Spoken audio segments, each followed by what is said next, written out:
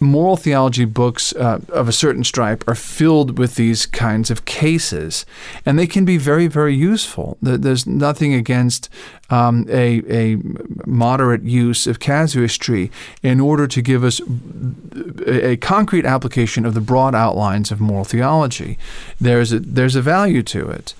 But what Dr. Pieper points out in his book, and it's a good point, is that with the rise of casuistry, where casuistry came to dominate the field of moral theology, there was a corresponding shrinkage of commentaries on the tract in Prudence from St. Thomas's Summa, even among Dominican theologians, so that there was much more of an emphasis on casuistry and much less of an emphasis on the virtue of prudence as necessary. And again, St. Thomas himself explains why. I mean, obviously he didn't address this question because it's something that came after him, but he gives us the principle as to why such a thing would be.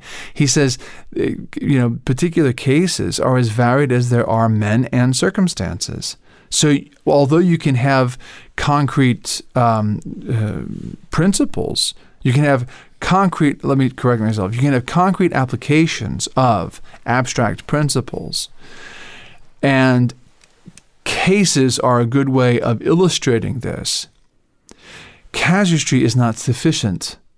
There has to be a heavy emphasis on prudence so that we can make these decisions, as it were, on the fly and learn to make good decisions, rather than crack open a moral theology book about various cases.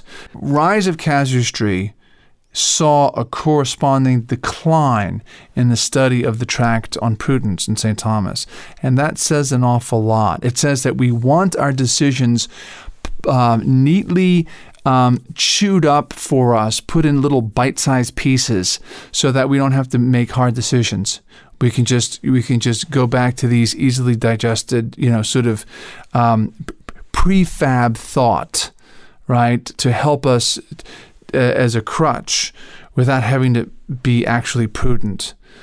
No, prudence is a demand that's incumbent upon every one of us, and we don't have to resort all the time to casuistry. All right, the great Occidental Christian view of man that Dr. Pieper referred to earlier stands in stark contrast with these modern defects and excesses. According to Dr. Pieper, classical Christian ethics, on the contrary, maintains that man can be prudent and good only simultaneously. He can be prudent and good only simultaneously. That prudence is part and parcel of the definition of goodness. That there is no sort of justice and fortitude which runs counter to the virtue of prudence, and that the unjust man has been imprudent before and is imprudent at the moment he is unjust. Omnis virtus moralis debet esse prudens. All virtue is necessarily prudent. And I think he's quoting St. Thomas there. All right. In fact, he goes on, prudence is the cause of the other virtues being virtues at all. For example, there may be a kind of instinctive governance of instinctual cravings, but only prudence transforms this instinctive governance into the virtue of temperance. Virtue is listen to this is important, okay? Underline this in your mind. Virtue is a perfected ability of man as a spiritual person. That's worth chewing on, ladies and gentlemen. Virtue is a perfected ability of man as a spiritual person. And justice, fortitude, and temperance as abilities of the whole man achieve their perfection only when they are founded upon prudence. That is to say, upon the perfected ability to make right decisions. Again, there's that definition again. Prudence is the perfected ability to make right decisions. Only by means of this perfected ability to make good choices are instinctive inclinations toward goodness exalted into the spiritual core of man's decisions, from which truly human acts arise. So, our activity, our moral activity, and every human act, every actus humanus, which is an act which is based upon reason based upon our intellect and will. Okay, breathing, your heart beating, the electrochemical things that are happening in your body, you're digesting your food. That's not an actus humanus, okay? Pigs do that, chickens do that, horses do that. Irrational brutes of all sorts do that. Or non-rational, I should say. Brutes of all sorts do that. But humans, in order to do something which is truly human, our mind has to be engaged. Our intellect and will have to be engaged, right? So inasmuch as it is human, it has a moral dimension. And for it to be good, it has to be prudent. That's what St. Thomas is telling us, and that's what Dr. Pieper is telling us. So we can't, snuff out prudence as, well, that's that thing that, some people have, but we don't all really need it. In order to be good, you absolutely need prudence. Moral goodness is radically dependent upon prudence, for what is prudent and what is good are substantially one and the same, Dr. Pieper says. And he goes on, they differ only in their place in the logical succession of realization.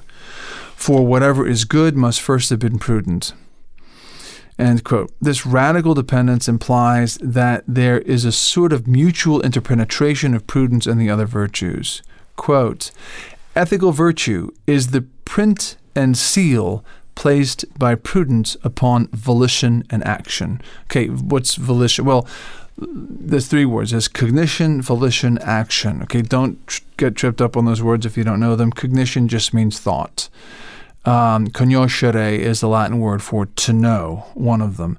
Conoscere. And volition is willing. If I say in Latin, I will, the word is volo. I will. So if you, volition implies acts of the will, cognition implies acts of the intellect. All right. Action, of course, is something that's external, but it's preceded by volition, which is preceded by cognition.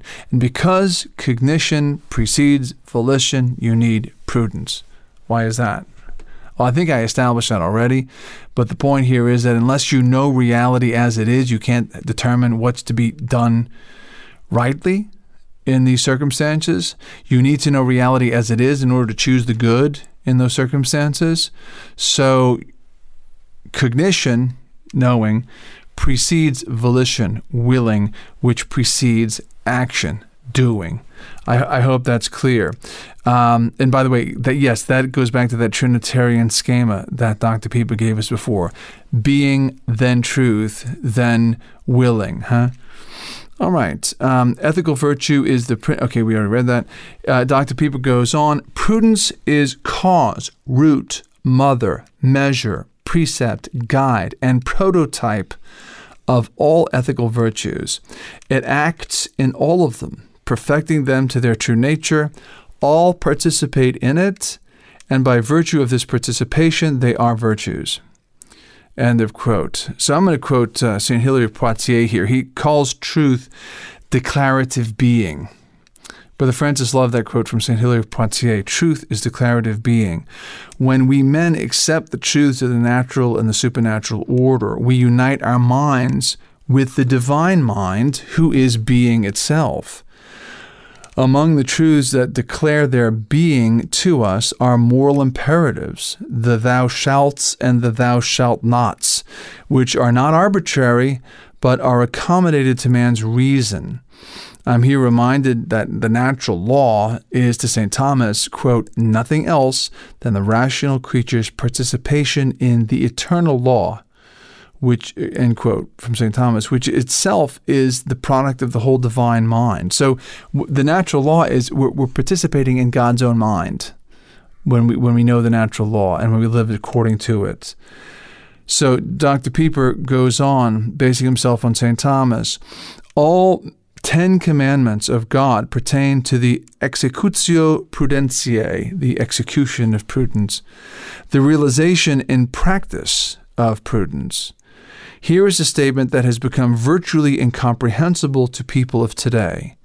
and every sin is opposed to prudence. Injustice, cowardice, intemperance are in direct opposition to the virtues of justice, fortitude, and temperance. Ultimately, however, through all of these virtues, they run counter to prudence. Everyone who sins is imprudent. Everyone who sins is imprudent. Dr. Pieper goes on to say that the whole doctrine of prudence is summed up in this fundamental principle of St. Thomas Aquinas, namely, that reason perfected in the cognition of truth shall inwardly shape and imprint man's volition and action. Now, there's a lot of words there, and if volition is one of those words that trips you up in cognition, just remember, cognition means thought, and volition means willing. So let me just read it in a sort of simplified version. This is the fundamental principle of St. Thomas Aquinas, namely, that reason perfected in the knowledge of truth shall inwardly shape and imprint man's willing and man's action.